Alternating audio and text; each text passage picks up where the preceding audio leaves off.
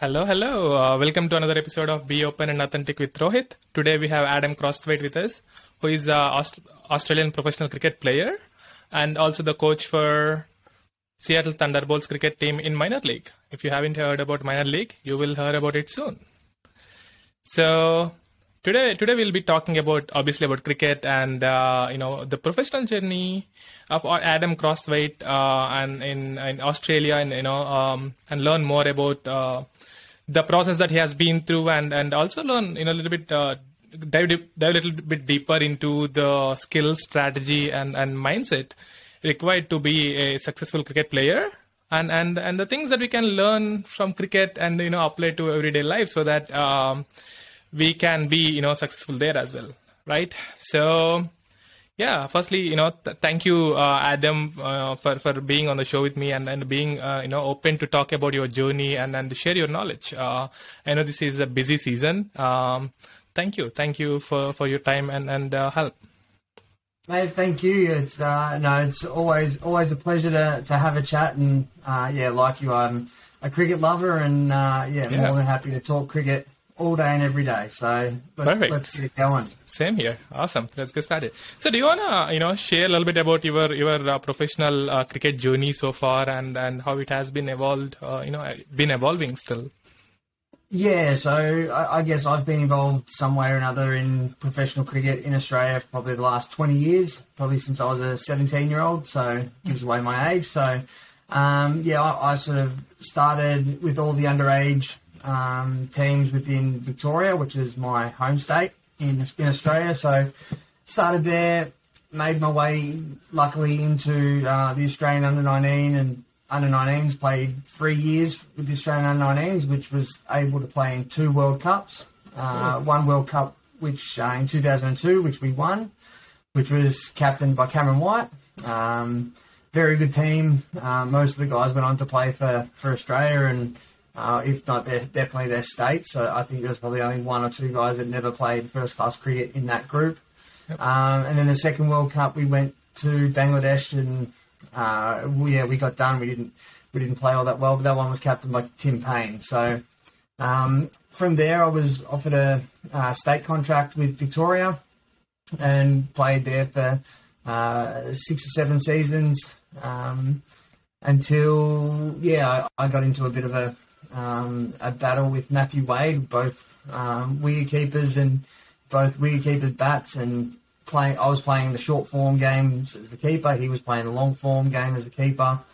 We duked it out. We both played in the other forms as batsmen. Mm-hmm. And then, we both wanted to play cricket for Australia, so someone had to move, and that was me. And I moved to Sydney. Mm-hmm. Didn't quite crack the New South Wales team, but got a contract in South Australia. So travelled from Melbourne to Sydney and then over to Adelaide to play first-class cricket for South Australia, and that just coincided at the start of the Big Bash. So played the first year of the Big Bash with the Adelaide Strikers. Mm-hmm. Played that for about 18 months, was in South Australia, and then went back to Sydney, back to New South Wales, and was a part of the Sydney Sixers Academy and Sydney Sixers squad, but never played a game for the Sixers. Mm-hmm. Then eventually that sort of pushed me into my sort of early 30s, and I then sort of transitioned out of trying to play first-class cricket and more into a coaching, mentoring role with guys in Sydney. And then over the last 3 seasons, I've been back in my native Victoria, where I've been, playing cricket for St Kilda and working with the Victorian first-class teams, and even last year did a little bit of work with the Melbourne Stars. So, and then, as you say, where I am right now, and that's sitting in Seattle, Washington. Head coach of the Seattle Thunderbolts, as we're fighting for the minor league, and we've got the last weekend of our regular season this weekend, where we need to win 2 games to make the playoffs. So that's my journey, and that sort of sits me here at the computer screen with you today. Sure, yeah. I mean, that's great. I mean, that's such a long, cricketing career and journey, and going all over the place, right? So I want to, touch multiple aspects here, Adam. And by the way, firstly, good luck for the weekend games for Seattle Thunderbirds. We are all cheering for you guys, so I'm sure you Thank got you. it. Cool. Yeah. Again, coming back to the journey that you mentioned so far, right? So first, let's talk a little bit about the structure, right? In Australia, like how does it work? So is it club cricket, which is Victoria, New South Wales and other teams, and then go to the first class, and then you make it to the international team or not? Is that how it works, or how is it in Australia? Yeah. So I guess our club system, or what we call Premier Cricket, in all the different states. So we have 6 states that play in the Sheffield Shield. And within those states, you have your club team. So my club team is St Kilda Cricket Club, which is our premier team. So there's 18 premier teams in Victoria, which is one of our biggest states. 18 premier teams, and then from that premier competition, you then go up to your Victorian second 11 and then Victorian first class. So our first class teams are our states. So Victoria, New South Wales, Queensland, Gotcha. WA, Tassie and South Australia. So we have the 6 first class teams. And then we also have our franchise model, which is our Big Bash, which is Melbourne, Sydney, and they're based around the cities. So, and we've got 8 teams, with Sydney and Melbourne both having 2 teams. So that's where the extra 2 teams come in. So, so that's the structure within Australia. And then obviously, you play well in first class cricket, and you put the baggy green on, which is every Australian cricketer's dream growing up to play Test cricket for Australia. Yeah, right. So how hard is it to make it? I'm sure it is pretty hard, but what does it take to make into the Victoria club, or just to be in general, right? Because just to get a sense of it, because at what age you got started, or like what age you started, and how long did it take for you to get into the club? Yeah, so I was pretty lucky, and I'm the first to admit that I was put into squads before I was ready. I was a wicket keeper. A wicket keeper was probably was a lot further along than what my batting was as a kid. I was a good junior batsman, but a senior first class batsman, I probably wasn't ready. But so I was pushed through the system. Australian under 19 wicket keeper for 2 or 3 years. Just got pushed into the first class scene. I think I had a professional contract really before I'd played first grade cricket at my club, which it doesn't normally happen like that. Normally you have to have played a few seasons and done pretty well, but I guess I was identified at a young age to come through. So and played. It was in the Victorian squad for as a young kid, and got a few opportunities.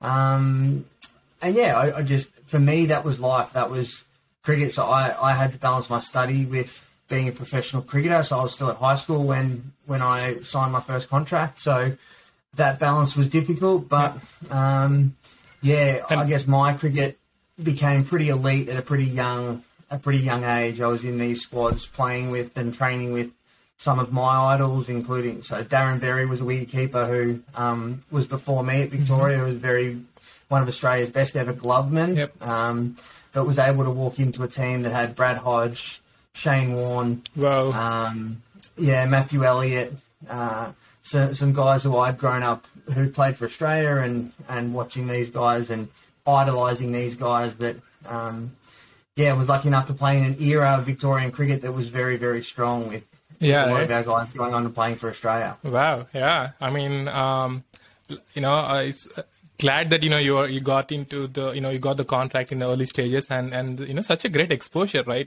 Playing with all these idols. I think that's a dream come true for a 17-year-old and who is still in high school. Wow.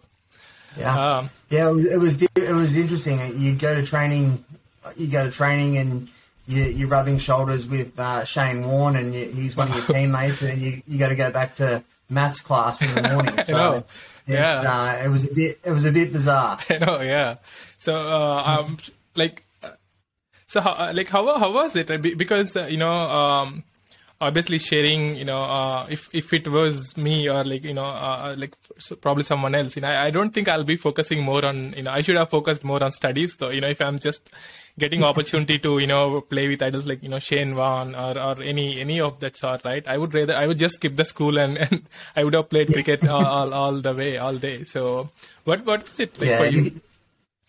Yeah, look, it was definitely like that. I was my studies were still very important, but at the same time I was training to be an elite cricketer. So I think I was lucky because I was exposed very young, but at the same time that just became a natural instinct of what my cricket was, and I think that's probably allowed me to play cricket at a very high level for the past 20 years. I'm still playing as much as I am coaching now, but I'm still playing in Victoria at a very high level in Premier Cricket and involved with the first class system there as well. So, I just think it's the grounding that you get, and as a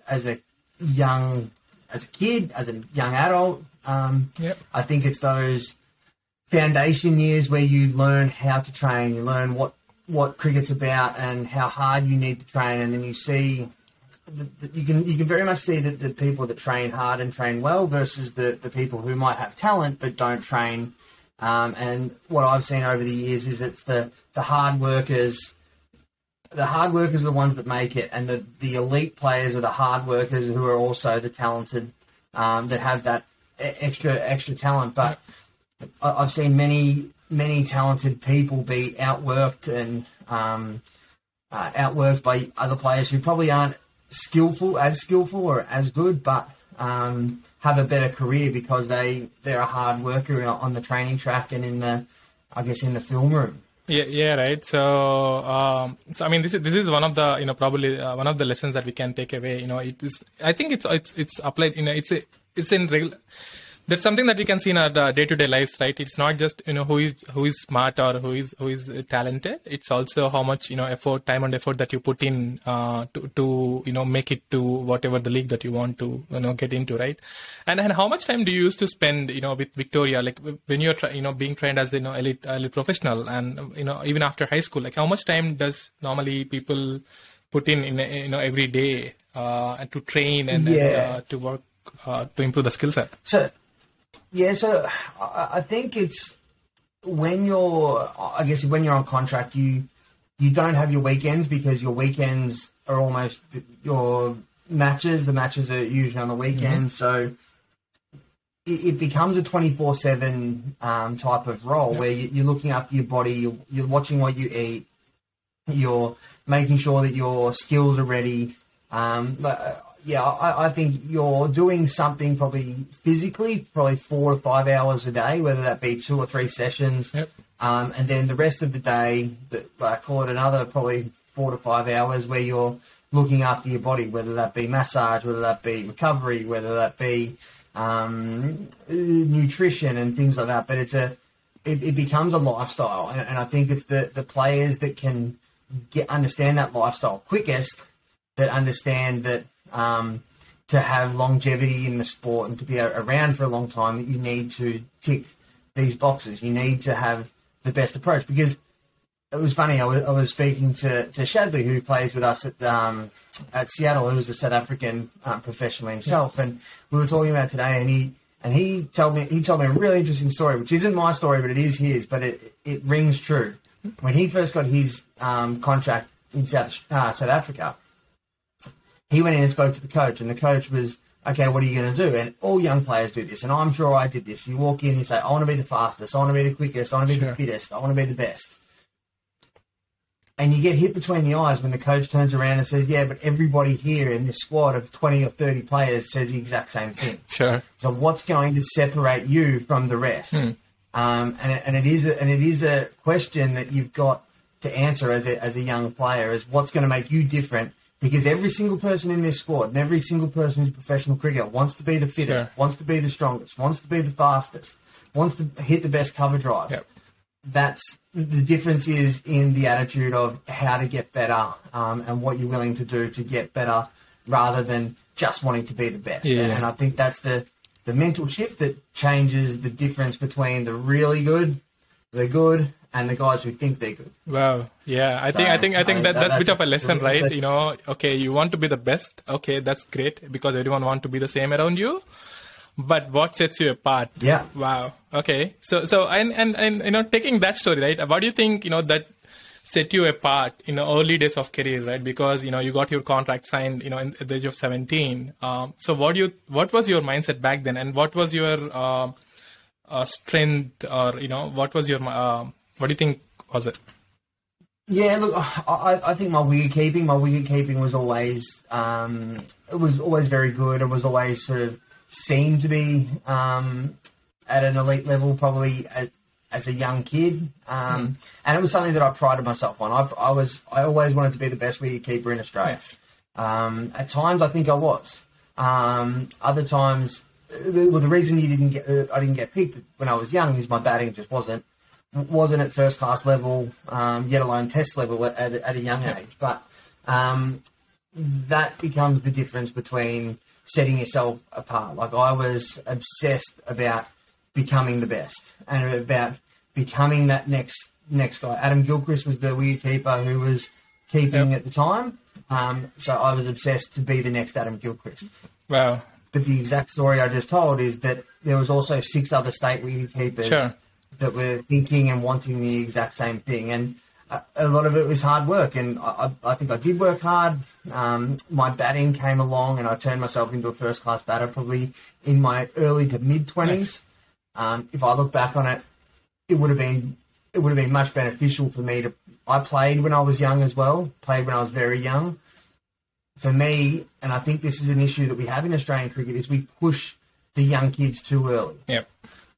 Me personally, at the time, I wanted to play. 100% wanted to play. If I was managing myself back then, I probably would have rather play when I was a little bit later, older, when I was actually good enough to play, rather than had the potential to be good enough to play. Sure. So I think that I look back on my career, that's very much something that happened. I think I played because I was possibly going to be good in the future. I didn't play when I think I just played a little bit too early for my liking.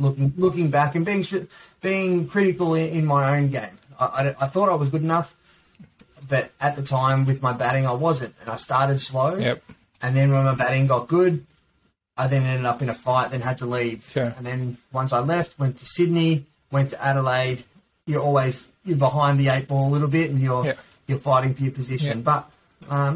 But so that's there are a couple of things here, right? Thanks for sharing this too, right? So if you are in trade and if you're being put in that position, and when you're competing, or when you are playing with idols like Shane Warne, or so many elite players, obviously I think the confidence takes it too, right? And I think and the pressure mounts up as well. So how did you handle it?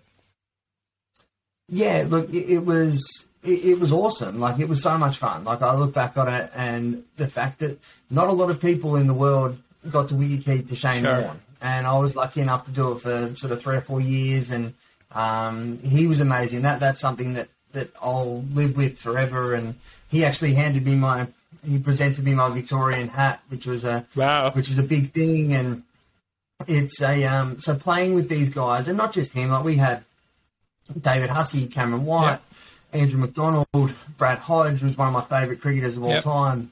A lot of our guys, and like I came through with Peter Siddle and James Pattinson, and Aaron Finch was a little grommet for a year below me, who was a great mate of mine, and who's turned into an amazing cricketer. Cameron White, captain Australia. So it's the team and the group that we came through with was a really incredible sight. And like, I think when you're in that bubble and you're working hard together, sometimes the pressure does get to you. But other times when you're in a group and you have a common goal that you're working towards, sometimes you can bypass the pressure, because again, a lot of pressure is outside noise. And when you're when you're focused and ready to play and ready to compete, and when your sole objective is to win the game, and you're in there with your brothers and your teammates, that's what it's all about. Yeah. I think when we lose sight of the game and when we get outside our body and we think, what are people saying about me? What are people thinking about me? That's where the pressure builds up. And pressure, when you're in a group that you trust and that they trust you and you trust them, the pressure goes. And that's why you see good teams and the best teams are the ones that can absorb the most so-called pressure, because they've got a really good culture, and I think we had that at Victoria for quite a few years. That's really great to hear, and this also emphasizes the importance of being surrounded by the like-minded people or a group that helps you push forward, without letting the pressure build on you and makes you weak or makes you you won't be able to give so much, of your best if you're under pressure, right? But yeah, glad you had that support. But if you also don't mind me asking, right? When you say so many, elite players, I would at least, I would just love to get an autograph with them. I would do anything, right? But having played with those people, right, and not making it to the Australian cricket team, and just curious to understand your thought process. What do you think was the reason that you didn't make it to the top, and how do you feel about it? Sometimes if I think about it now, I will because all it takes is just one game or one such chance to just make a shift in career or in life. So yeah, 100%. I think one of the things that I guess I did was make a pretty poor career move, because in all of Australia you've only got 7 positions when you're a wicketkeeper. So you've got one position that you all want, and then you've got 6 state teams. So there's not many jobs in Australia for wicketkeepers. So you've got to be there at the right time, and you've got to be performing at the right time. I came through with a group of wicketkeepers who are very good. Tim Payne was very good. Peter Neville played a lot for Australia. Matthew Wade played for Australia. Chris Hartley was there. Didn't play for Australia, but was very good. Luke Ronke played for Australia, then went on to play for New Zealand. They were sort of the guys around my age that were vying for positions. Graham Manu was keeping wickets for South Australia. He's a little bit older, so he got an opportunity. Brad Haddon took over from Adam Gilchrist, so Haddon was there. So it was a very hot topic to be the next wicketkeeper. And I think when I was trying to play for Australia, when I was duking it out with Matthew Wade, and we were both playing for Victoria, and Victoria weren't making a decision, and I ended up leaving, which gave Matthew a full run at Victorian state cricket, and then he went on to play for Australia. So sometimes in sport, that's just the way it goes. And look, I think I had a great career, and I'm still in cricket and loved it. Would I have loved to have played for Australia? Hell yes, 100%. I think it was, sometimes it comes down to people's opinions and selectors going one way, and then as the athlete you have to choose a different direction, which is what I did. I have to leave and go to New South Wales, and I was probably a little bit too late, because Peter Neville got himself in there and was wicket-keeping for them. And like, Peter Neville's a Victorian player who grew up in the same setup as myself, and he moved to New South Wales and had played 100 first-class games, so did amazingly well. And then that took me over to Adelaide, trying to chase that setup where I was going to be in a team for long enough to make runs and put my hand up. And for me, in Adelaide, they decided the year that I played in South Australia, we didn't have a great team, so South Australian Cricket decided that they would go with the youth and invest in a young kid named Alex Carey, who is now playing for Australia. So you miss it, you get close, but at the same time, it's a lot of it's hard work, a lot of it's luck. And I was lucky enough to play in the Prime Minister's 11 game, played 81 day games and 40 Shield games, and had a decent career as a wicketkeeper. But never quite got there with the baggy green. Sure, but yeah, so but still, right? I mean, you had such a wonderful career, maybe, and the other problem is there are only so many opportunities, and it also take a bit of luck or many other factors that are beyond our control, right? Which is which are really challenging, and also it's also about how you take it, right? You can feel bad about it at the same time, or you can just look at the bright side and move on with other opportunities, right? And it also, so this also comes to the point of mindset, right? And which is something that we need a lot of it in cricket. So. And coming to mindset part, so there are multiple aspects to it, but one thing that I want to focus on or ask about is the Australian cricketer mindset, right? Because when I was a kid, I'm super amazed to see Australians being so aggressive and passionate in the cricket field.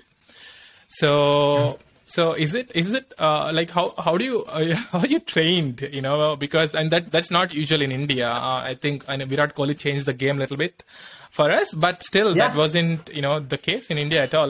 But I heard in some of the Brett Lee's interviews that that's the mindset that you build when you are in cricket, early stage in the clubs and things like that. But how is it for you, and how do you navigate this space, or how do you build that mindset? Yeah, look, I think growing up in Australia, that is almost the Australian way, and they talk about it, it's tough and it's hard and it's competitive. Look, we come from a lot of physical sports in Australia. We come from Australian rules football and rugby and team, where guys are hitting each other hard. So a lot of players have that physical built up tension that they have, and a lot of those best athletes in the growing up, they're good footballers, are also our best cricketers. So when they decide to play cricket, it's almost this built-in physical presence that they have on the ground. And I agree. I think Virat Kohli, from an Indian standpoint, plays very much like an Australian, and I think that's why Australians love him so much. Is because he plays like we do, and we see that. And we see that around, and those aggressive guys that you ask any Australian, if do you love Virat Kohli? Yes. Do you love Ben Stokes? Yes. Do you love Brendan McCullum? Yes. They all play with that type of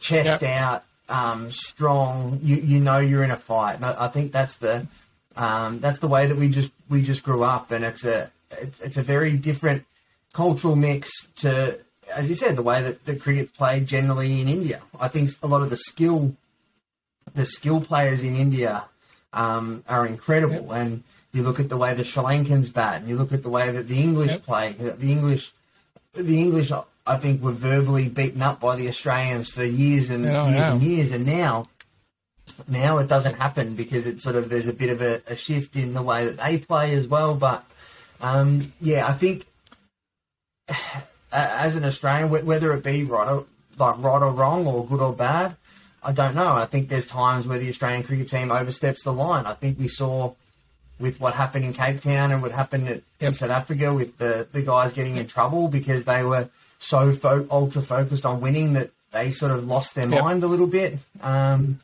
But it's also the pros and cons of it. That is something that's been built into players since we were 8 years old. Not, and we don't condone what happened, but it's that sole focused on winning and sole focused on competing. That's where the mindset goes, and that's where, as I said, be it right or wrong, sometimes our guys overstep the mark when they sledge and they say things and they get in trouble. It's very interesting. It's what's very interesting as well. It's interesting coming over here to the US and playing in a team with a lot of Indians, some Sri Lankans, some South Africans, an Aussie. When you mix the cultures together, you see that the great game of cricket is played so differently in in each continent, in each country. It's a very interesting way in which we're exploring in American cricket at the moment. It's like what is American cricket? Because it's a melting pot of cultures that have all learned to play cricket a different way, and it's a really interesting exactly right. I think it's going to be super interesting, and also I'm curious to see how American cricket evolves over time with a mix of such a great culture, mindset and passion that people come with, right? So that's interesting to observe. But yeah, coming back to this mindset part in Australia. So it's very incredible that starting, you just grew up with it, right? Which means that you are passionate all the time in most of the things you do. So which is another reason I think that led to the Australian cricket team's success for so long, right? Because, if you compare, right, you have like 6 states, we have so many states in India and so many players, but it took a while for, Indian cricket team to step up and start competing like Aussies do. And it took so much for India to get, where we are now. But the fact that, I think that's one thing that we can take away from Aussies, right? For life in general too, you have to go chest out, have to be passionate. Obviously we have to, understand, draw the line of, overboarding, in certain things. But yeah, I think, that's one takeaway, being passionate, being just, just going all in and living the life, right? The same way. So is it also the same, in everything that you do? I mean, obviously the mindset, you do take that mindset, outside of cricket, and how is it? Yeah, I think it is, and it's, as I said, I've been built since I was a teenager to be an elite cricketer, so that was sort of what I've known. And I think if you ask my family, I'm very competitive when it comes to the game of Monopoly or table tennis out the backyard with my brother, like whatever it is, it's just something that's built in. We love to compete, and I think that's where it comes from. That's very much an Aussie thing, and I think the game of cricket is a skillful game, but there is so much that goes into it, that competitive drive. Cricket's easy when you're a better player than the opposition. Cricket's hard when the opposition are a better player than you. But I think what drives Australian cricketers is how do we win even if they're better than us? And I think that's a key concept that a lot of people do, because I've played in teams and I've played with people that they're a better team than us, and but they should beat us. It's like that doesn't stand the test. With that hurts me. I don't care if I was to line up tomorrow against the Australian cricket team, I would still be out there figuring out how to win. And I think that there's that type of mentality that is sort of ingrained in a lot of what the guys do, and that's where it becomes so hardworking, elite culture that has been in Australian cricket for probably 30, 40 years now. So wow, that's great, right? Like, how do you, okay, it's sure, if you want to play with kid and win against kid in regular day-to-day, life, you can, you can win in a day, but how can you, beat a person, in a game or, somewhere else, who is better than you? But when it comes to cricket and, when it, comes to the competitive, nature of this, right? Like, how do you think, we can strategize and beat the opposition, even though if they're so good at it? And for example, if you take a cricket of, competing against Australian team, and I know you still want, and I'm sure you'll figure out a ways to beat those, with the cricket team. But how do you think you will get started on it? What is the mindset and what is the strategy that you'll go with? Yeah, and a lot of this comes back to, I guess, just making sure that your game plan is based around your skills, and the best skills that you do and the best way that you can play. In Australia, as much as we are competitive and we compete against the opposition, a lot of it is there's almost sometimes this fake, false, stick your chest out, we're bigger and better than these guys. Sometimes it's almost fake it until you make it type of feeling around. It's a hard one because you have to worry about yourself before anything else. Mm-hmm. But then once you have yourself under control, that's when you take your mindset goes to the opposition. And that's one thing that I think Australian cricketers do very well is David Warner, and I say this often, David Warner is the best player in the world because he thinks he's the best player in the world. Glenn Maxwell is the best player in the world because he thinks he's the best player in the world. Virat Kohli is the best player in the world because Virat thinks he's the best player. Like, these guys at the elite level, they all have this amazing ability to have confidence in themselves. And if you don't have that, when you play against somebody like that, they will see that you don't have it, and then they will eliminate that. And they will make sure that they find your weak point. So that's why when you have two, and it's not even an alpha male thing or an alpha thing, it's like Kane Williamson, I don't think is an alpha male outwardly over the top type of guy, but I'm sure he thinks he's the best player in the world, and I think he probably is.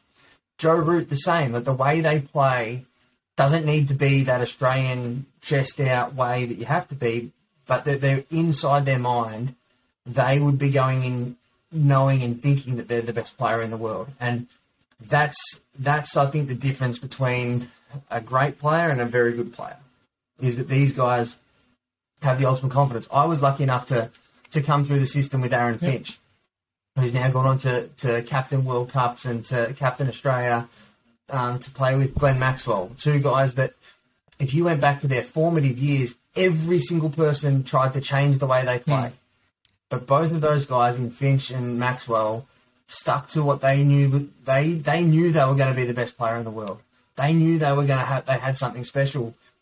If those two listened to everybody else, they would never have become what Aaron Finch and Glenn Maxwell are today. Sure. And I think that's a huge lesson that I look at, and I think amazing mental strength from these guys to be able to know what they do well, to back themselves in, and to keep getting better and working on their own game, rather than conforming back to get your elbow up and put your foot to the ball, is what we're all taught, right? And it's a big thing. Like, cricket and the game of cricket is a skill-based game, but the biggest skill is your mental strength, and that's where the best players in the world have it over the guys who are a middle-ranked player.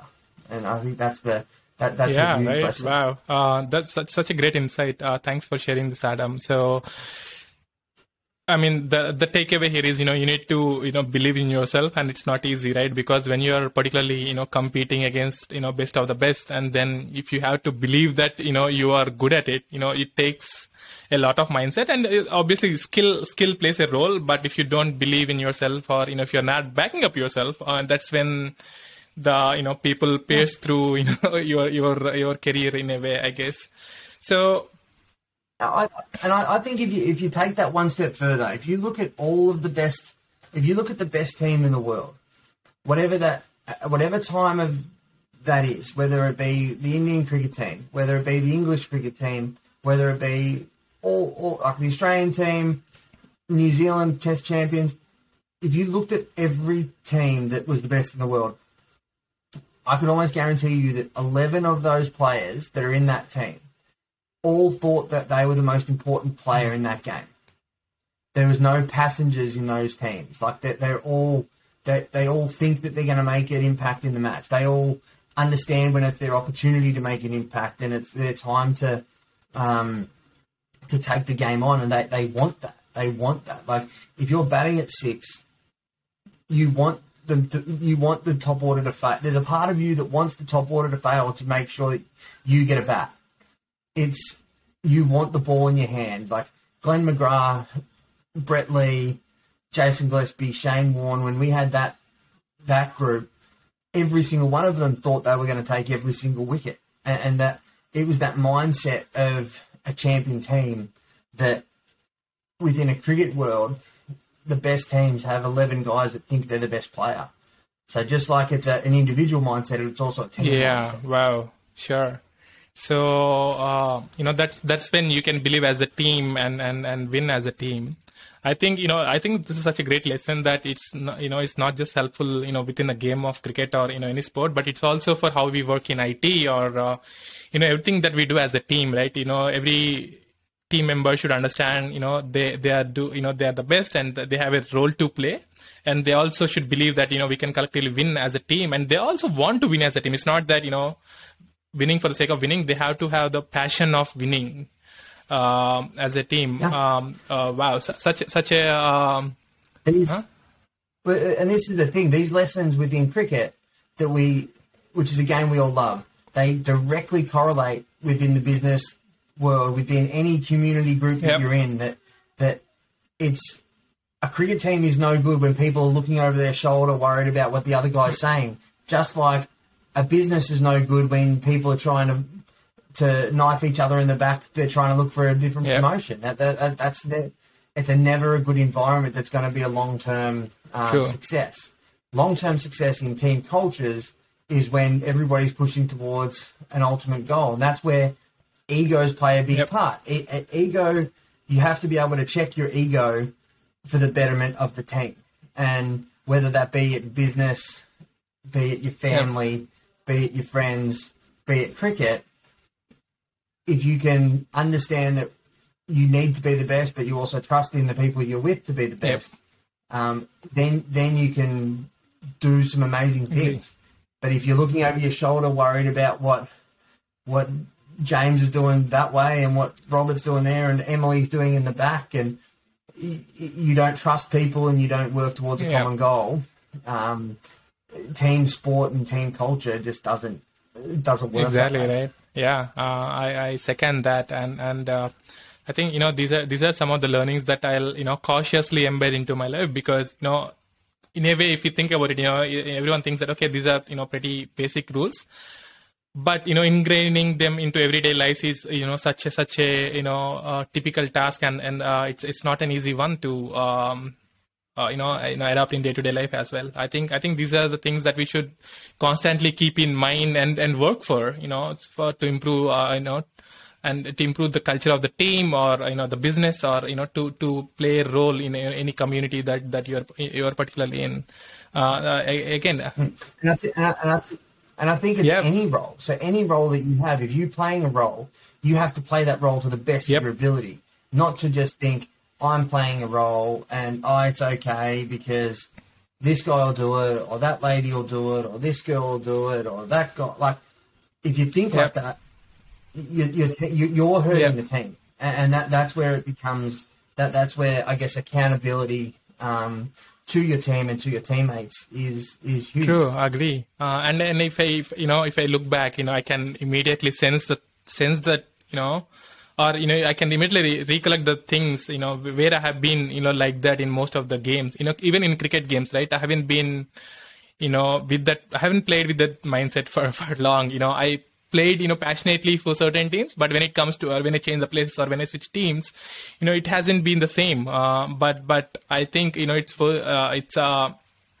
it's a lesson for me that I need to go with this mindset. No matter what I'm doing or where I'm going and whom I'm playing for, right? I need to go there with the mindset and give my best and work with others to give their best for my culture.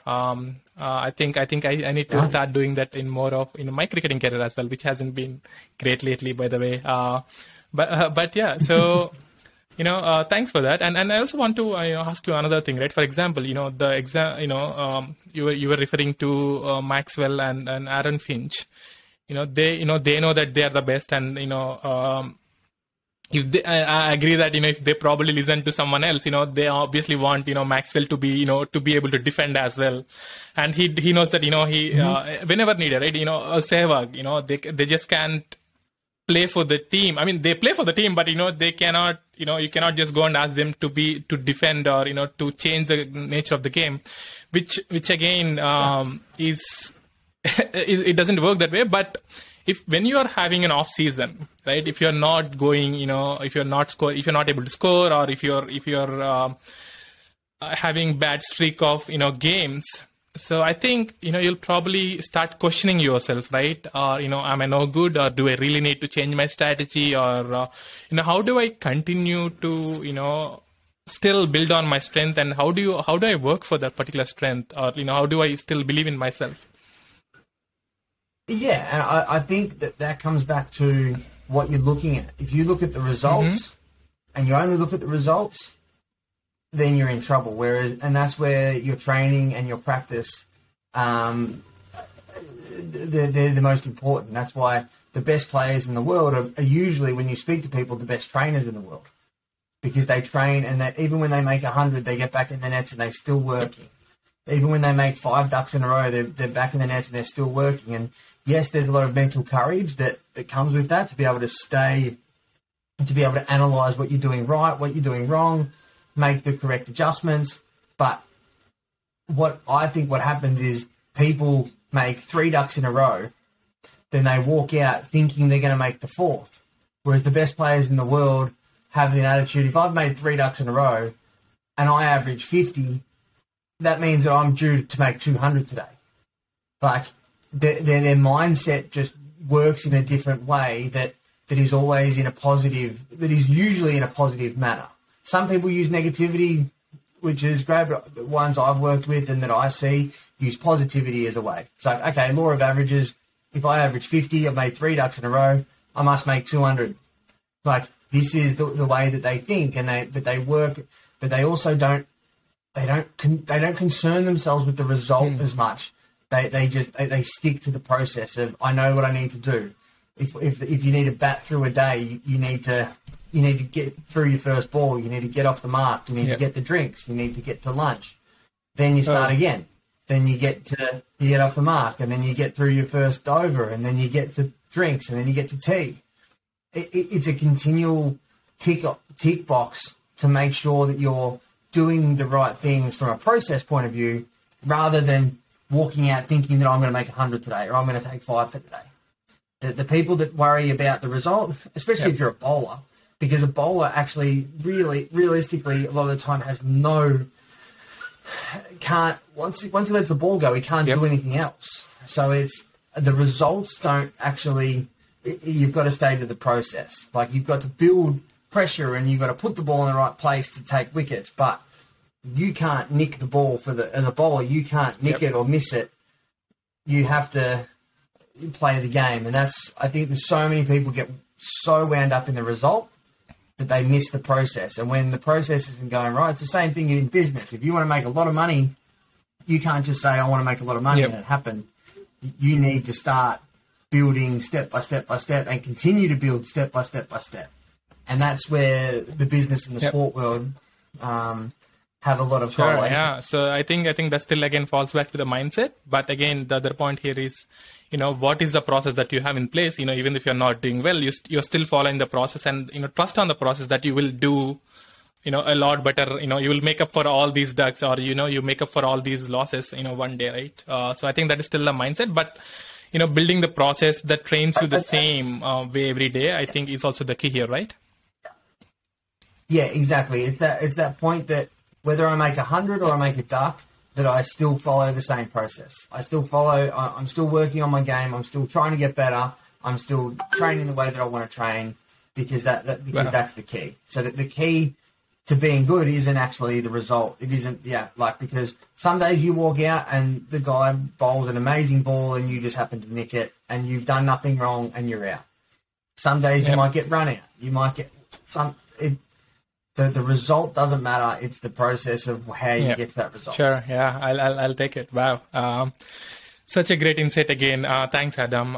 So, I also want to take a little bit of step back and ask you these questions, right? For example, you see a lot of being cricket played in, US lately, and, not every, it's not always a professional cricket. I play for fun, but I also want to play the sport of cricket, right?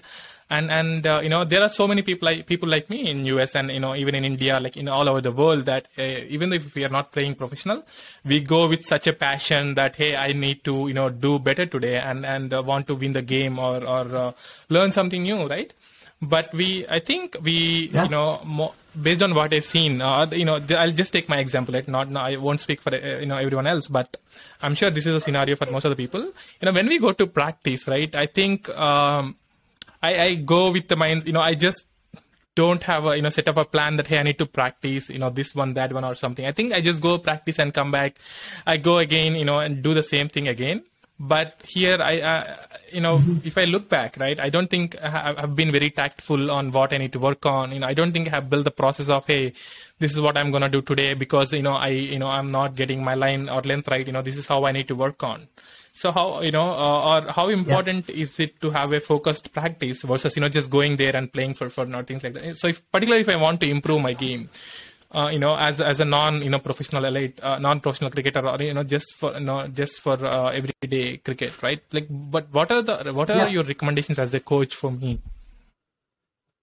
Yeah, look, I think one thing that preparation takes no skill, and I think that's the bit, like, it takes an understanding, a want to prepare, because as you say, sometimes, and we all do it, and you just roll into cricket training and you get your shoes on and you bowl and you bat and you get to the end and you go, I've done nothing. Whereas it doesn't take much to sit. You sit in your car for 5 minutes when you get to training. I've got a notepad that sits in my cricket bag that I write notes in. Where is it? It's just here somewhere.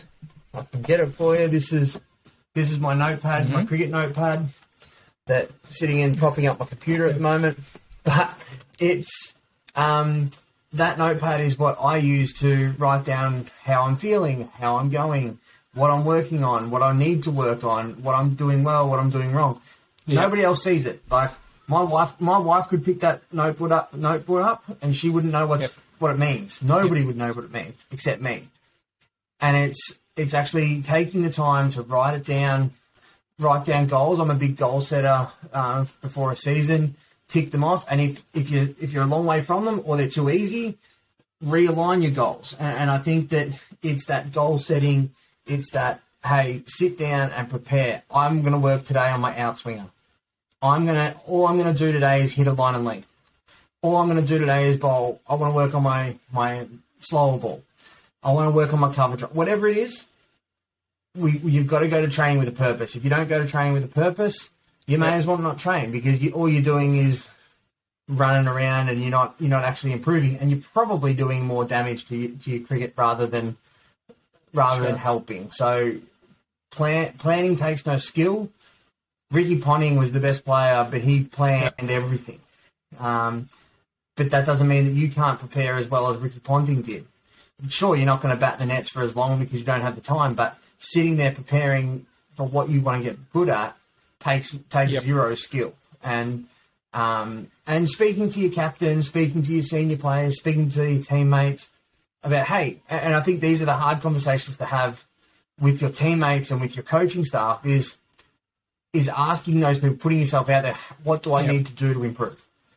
What do I do well? What do I do bad? If you don't know yourself, what you do well and what you don't, then you've got an issue as well. So asking your teammates what they think. Like if you're a batsman, ask the bowler how they think they're going to get you out. If you're a bowler, ask the batsman, what are you waiting for? What are you looking at? And I think that we don't do that enough in cricket. We don't speak about the good and the bad about our teammates and with them, but with the idea that I'm trying to help. Sometimes we jokingly in a cricket team will always give the negative, but it's in a joking, jovial, funny way. But those conversations also need to happen seriously and for good reason. And I think when you get a culture and a group that can do that, then you have a team that has success. That the best teams I've ever played in are the ones that were ruthlessly honest with each other, but also cared about each other. Like I could walk up to someone and say, I don't think you're playing well. I think you're being selfish. I think you're not hitting the ball over mid-on very well.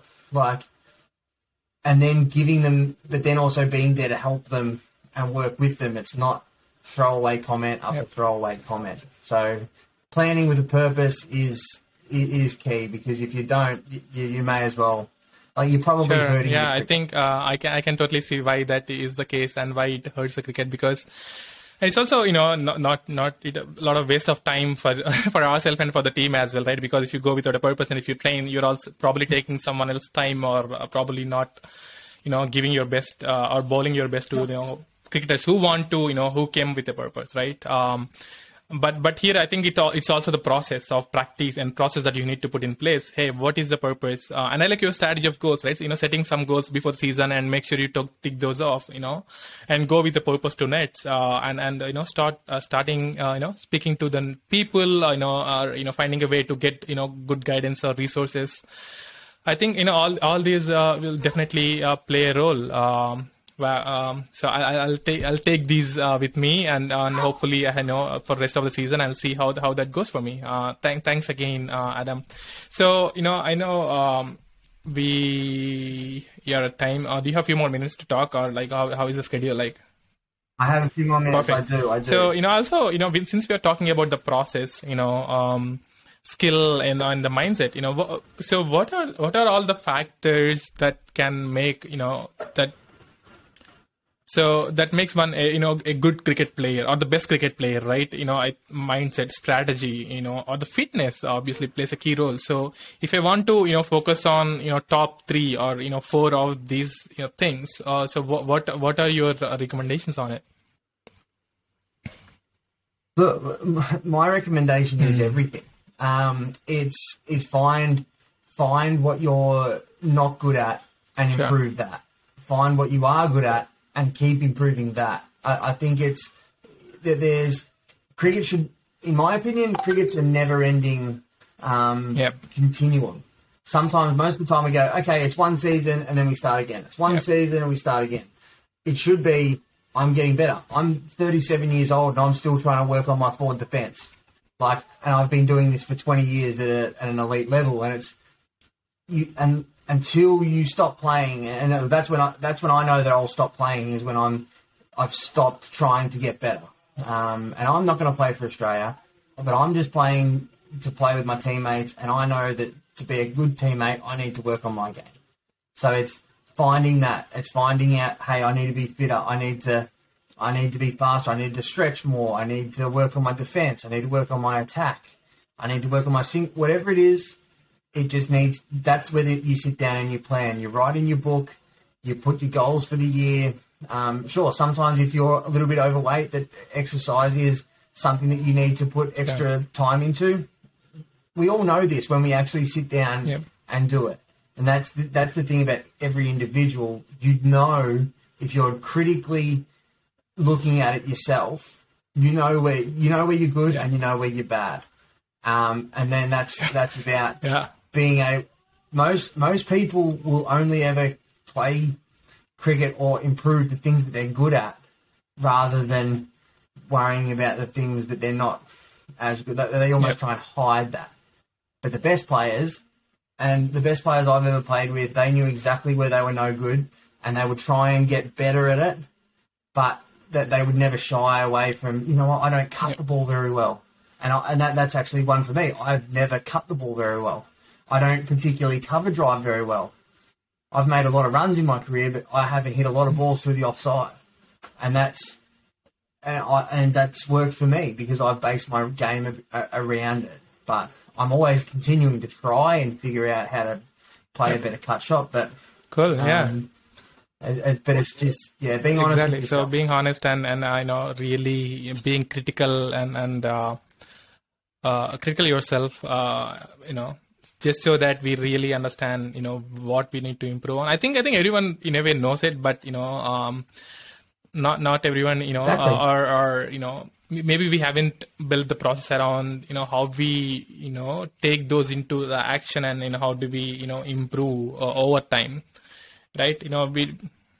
And that's a lot of time just having conversations with your senior people and having conversations with your coach and having conversations with people that know your game. And usually your teammates are the best. I think because since we play with them, and with the current team, right? Because particularly, they have seen you for in the past 3 months, and they're like, okay, this is what you are good at, and this is not what you are good at. But particularly, which also conveys our current form, right? Because if I played cover drive, before 5 years very well, and if I'm not doing it now, I cannot just still go with the assumption that I'm the best. I'm very good at cover drive because I just lost it, and I again need to work on, right? Cool. So, and I also want to deviate here a little bit and ask about the age factor here. For example, if you look at many minor league players here, they're like late 20s, early 30s and all. So, and I know a couple of people who are even though late, if they still want to go all in and give it a shot, we don't know what whether that's even possible, be it to the national cricket team or in US or maybe some first class cricket in somewhere else, in India or in somewhere, just wherever it is, right? So because typically, right, if you're I think the best time to get into the team is if you're early, like yourself, right, like 17s or early 20s. But if you're but can people still go and try now, or like because if you're spending so much time on the professional cricket, you're also losing out on some of the best opportunities out there. Maybe working in a company, or losing, maybe working, missing a promo in a company, or there's so many other things that we might miss on. So what do you think is the best age, or what's your recommendation for such passionate people? Yeah, my recommendation is to do what you're passionate about. If you still want to play cricket at the highest level you can, I don't think that's for me or for you to tell them not to. Definitely as an individual, you have to weigh up, hey, what's going on? Like, do I think I'm going to play Test cricket for Australia? Probably not. But am I still training? And if the phone rang tomorrow, would I be ready? Probably. But I think you need to make decisions in your life that works with what you're wanting to do. So I don't like putting age brackets on things, because I think sometimes, in my case, I think I was picked too early. Other times I think we've got rid of players just because they're a bit older. And there's in Australia, we have a bad systemic issue about that. All we want to do is pick the young player. Even when this player has put 10, 15 years into becoming a really good player, they might become a really good player at 30. What happens? But you are right, from a situation you need to weigh up, and I think every individual has to weigh that up at what stage and what time for them and their life. No, makes sense. I mean, there is no generic answer, because, for example, if you look at Praveen Tambe, he got into IPL team, in late 30s. So there is no way. But exactly. I think one other thing, if I can think of, right, maybe, here setting the purpose and process. For example, okay, if you're in mid-20s or late 20s, okay, maybe, can you play to the national side of, in US, or maybe in just Seattle, or what is I think setting up a goal, the realistic goal, and maybe working towards is the way to go about it, right? Because even if it's not possible, but if you just think that that's a possibility, I think that's where you can just set a goal. And we've got to remember as well, this is a game, and this is a game that we all love and we all enjoy. And like, I don't think that there should come a time where you necessarily say, I'm not going to play anymore. Like, if that was the case, like, I'm 37 and I still love playing the game. Full well knowing that I'll never play for Australia. But that doesn't stop me enjoying the game, enjoying my weekend. And I think becoming a coach is showing me that it's like, hey, it's not up for anybody to tell you as an individual you can't do something. And you're well within your rights to chase any dream that you want. As you said, there's many stories of people in their late 30s and their 40s going out and playing international cricket. Or IPL or the Big Bash. All the time, happens all the time. But if the number ones, if you just want to get to the Microsoft Greens first 11 team and that's your goal, that's your goal, and that's what makes you happy, and that's what cricket does. And I think that's what's really exactly. Cool. And maybe setting some incremental goals, maybe to maybe minor league team or maybe some other teams around us. And working for it. But yeah, I think this is where the lot of passion and enjoying the game and all this history comes up, right? Our love and hate relationship with cricket. So I think it's up to the individual, but yeah, just want to understand your thought process here. But when it comes to kids, right? Okay, we spoke about mid-20s or like mid-30s, and that's for that's a different sort of perspective. But when it comes to kids, for example, there are many people in US who train kids in the early stage. So so what do you think is the right age for kids to get started with cricket? And what is that parents should keep in mind, about training the kids and mentoring and guiding them in the process of becoming a professional cricketer. What are a few things that people need to keep in mind, particularly parents? It's sort of exactly, it continues on from what I was saying in regards to what age should we stop. It's what age should you stop. We just need to get these people to love, like these kids to love the game and to play the game. You don't want to technically hinder everything. You don't want to make it put your foot here and put your elbow up and do this, especially at a young age, probably sort of just a young, anywhere between 6 and 12. You just want them hitting the ball, bowling the ball, having fun. Later in that 12, 13, 14-year-olds, you can start to get a little bit more technical, but at the same time, you don't want to. Every cricketer has a natural instinct of the way they want to play. Every player, every person hits the ball a different way.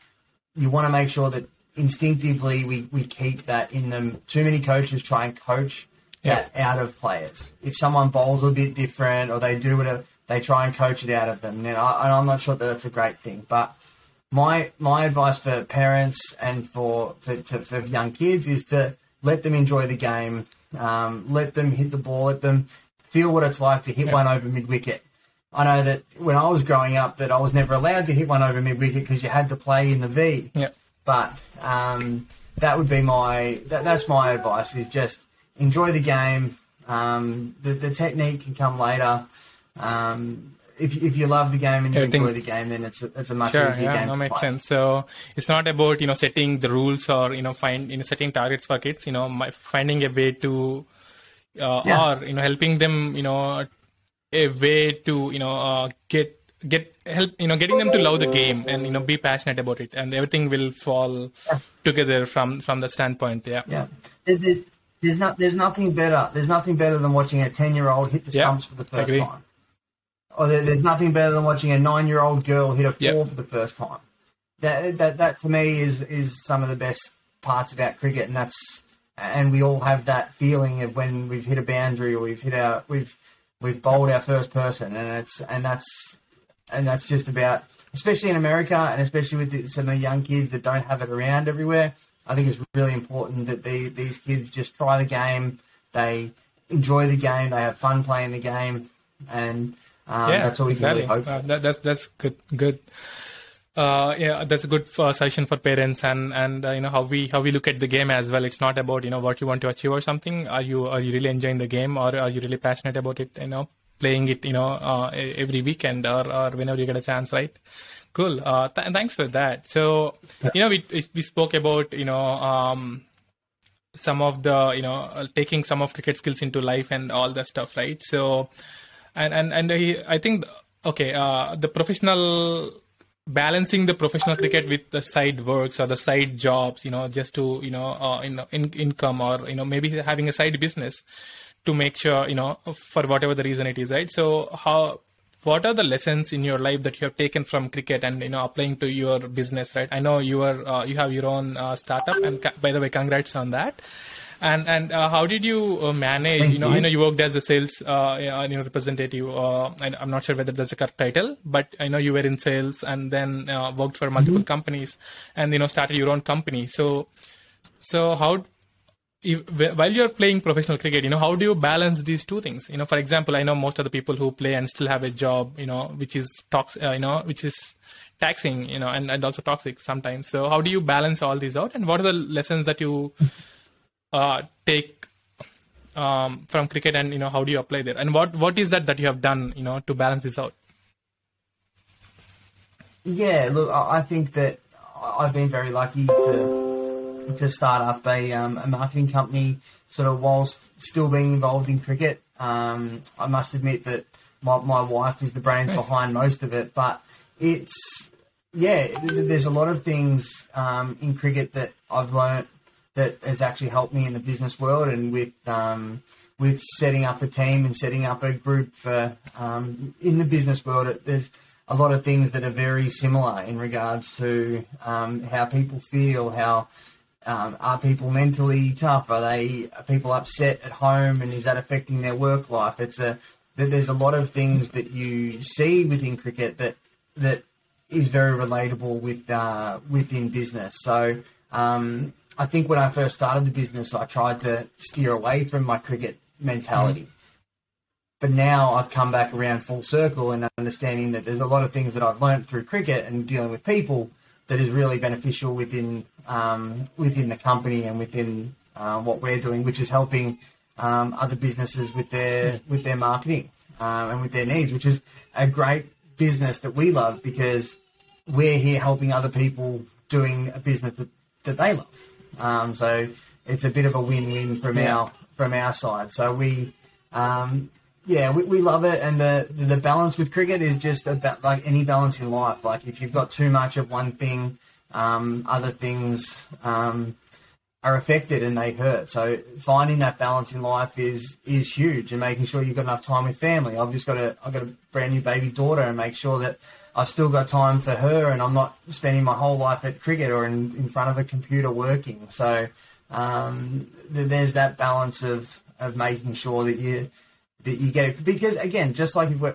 all honest with ourselves with our cricket, we're all honest with ourselves when we know we're working too much, or we know that we're not working enough. Like there's both ways, and if we sit down and we're honest with ourselves, we know. Yeah, you know where you are. Whether we are spending more time than we should in particular area, or maybe we are not spending in particular area. I think again it goes back to being honest and being realistic about ourselves, which also which is what happened. I mean, which is what we should do in game of cricket as well, right?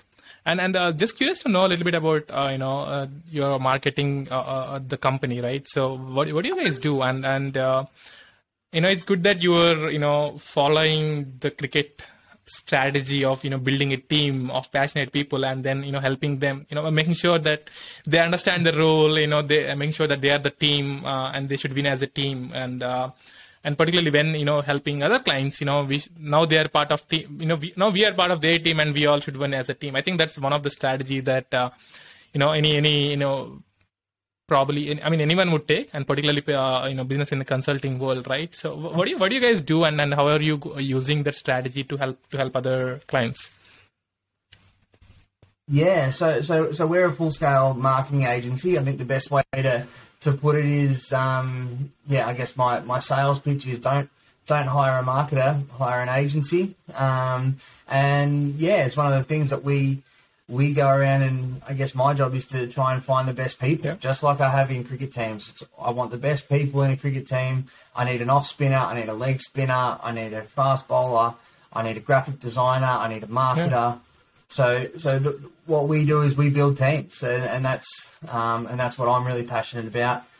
We build teams that can help businesses, that can help in that one part of the business, which is to really show off. And one of our girls talks about it, that we write the storybook for your business, and that's what we do. We make it look amazing, and we showcase it to the world about how amazing your business is, and that's what we do, and that's what those guys are really good at. Now, I'm not very good at it. I'm not a great marketer.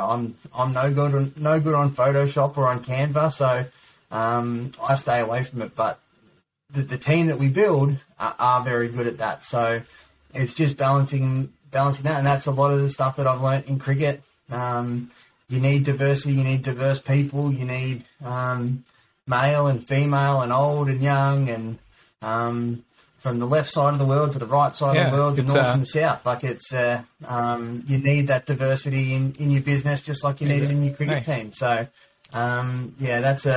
that's sort of the lessons that we've learned, and that we drive within a business world as just as like I do in the cricket world. Yeah, so that's a really great way to look at it, right? Understand, who are the people that you need, and find a way to hire the best, so that they do the best job for other clients and customers, and it's a win-win for everyone, like you said, right?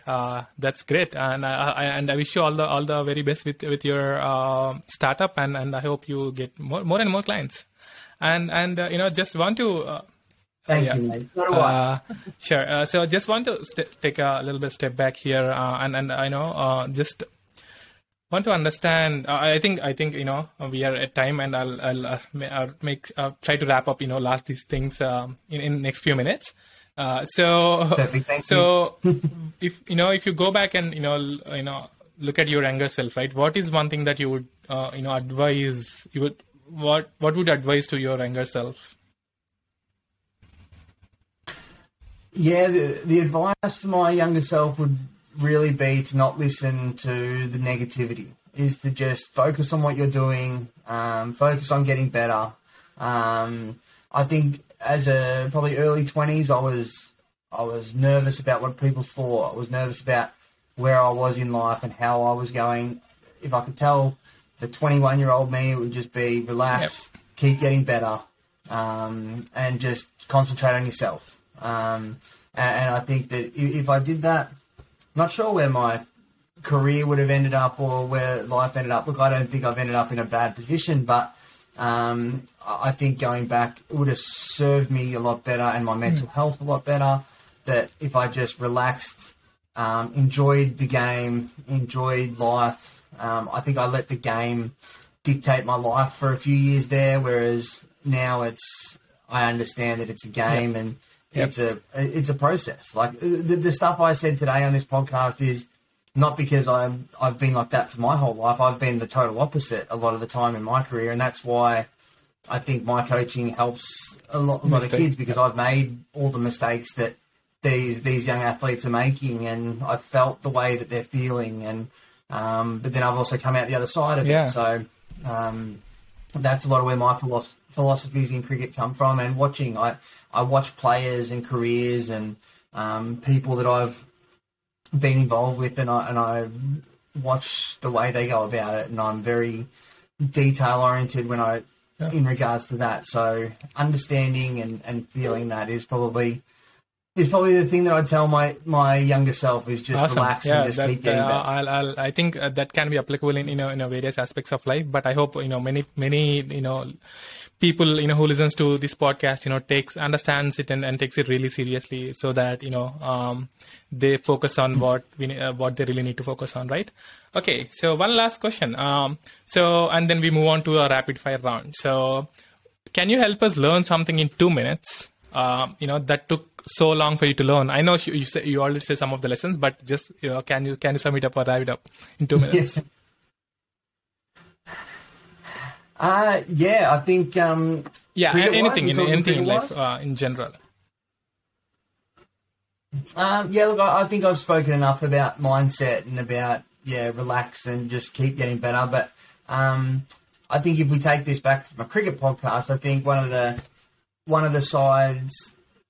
things that took me so long in regards to my batting was I was so worried about where my bat was, where my feet were, where my hands were, when I think everything about batting, the more I get into it, all comes down to balance.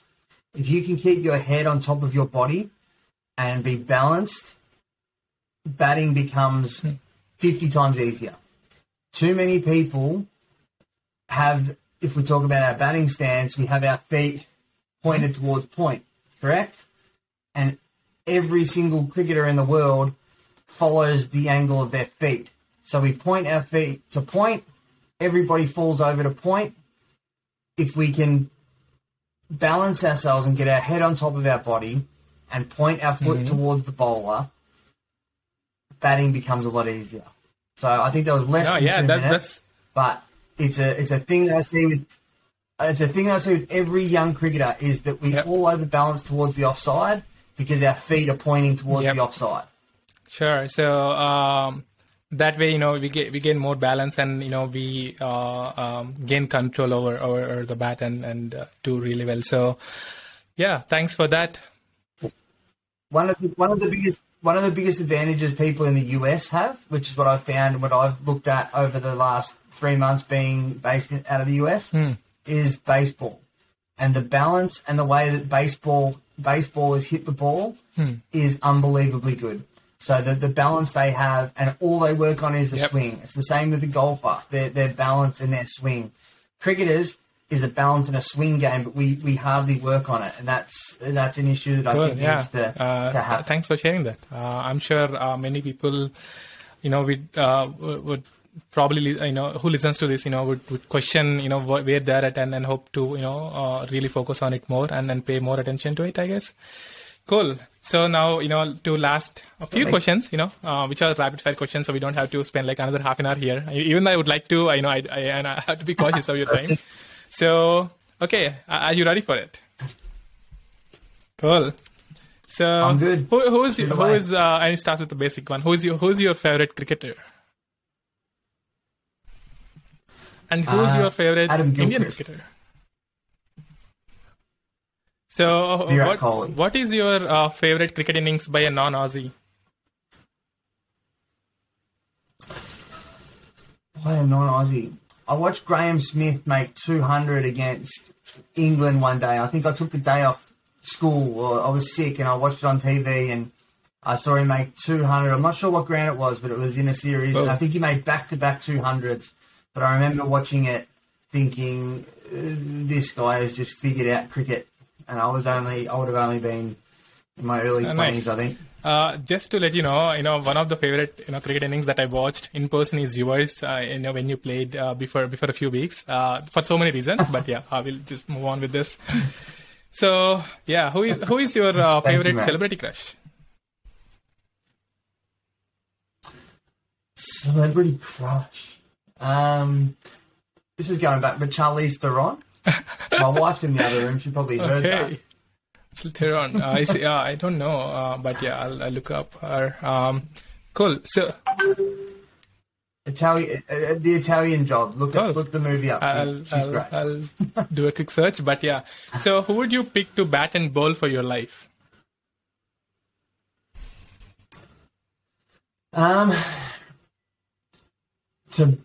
I think, and again, this is probably a Victorian-based thing, but I think to bat for my life would be Brad Hodge, one of my favourite cricketers of all time, and to bowl for my life would have been Shane. And what's your favourite non-cricket thing to do? I'm a basketball tragic, actually. So yeah, I'm a big basketball fan, so when I'm not watching and looking at cricket, I'm probably following ESPN and all the trade rumours that happen in the basketball world. I think those are 5 questions, and again, thanks a lot for being open and sharing all your knowledge, Adam. We'll wrap it up here. I'm sure we can do 10 more episodes, if we get into the weeds and details of it. But yeah, thanks a lot. And such an eye-opening episode for me, and I hope it will be the same for many of many people around the world. So we'll stop here, and hopefully we'll do one more episode soon if we see the need for it. Cool. Thanks, and thanks again. Perfect. And sorry to take some more time out of your busy schedule. Sorry. Cool. We'll talk. Thanks, Adam. Yep. Thank you, mate.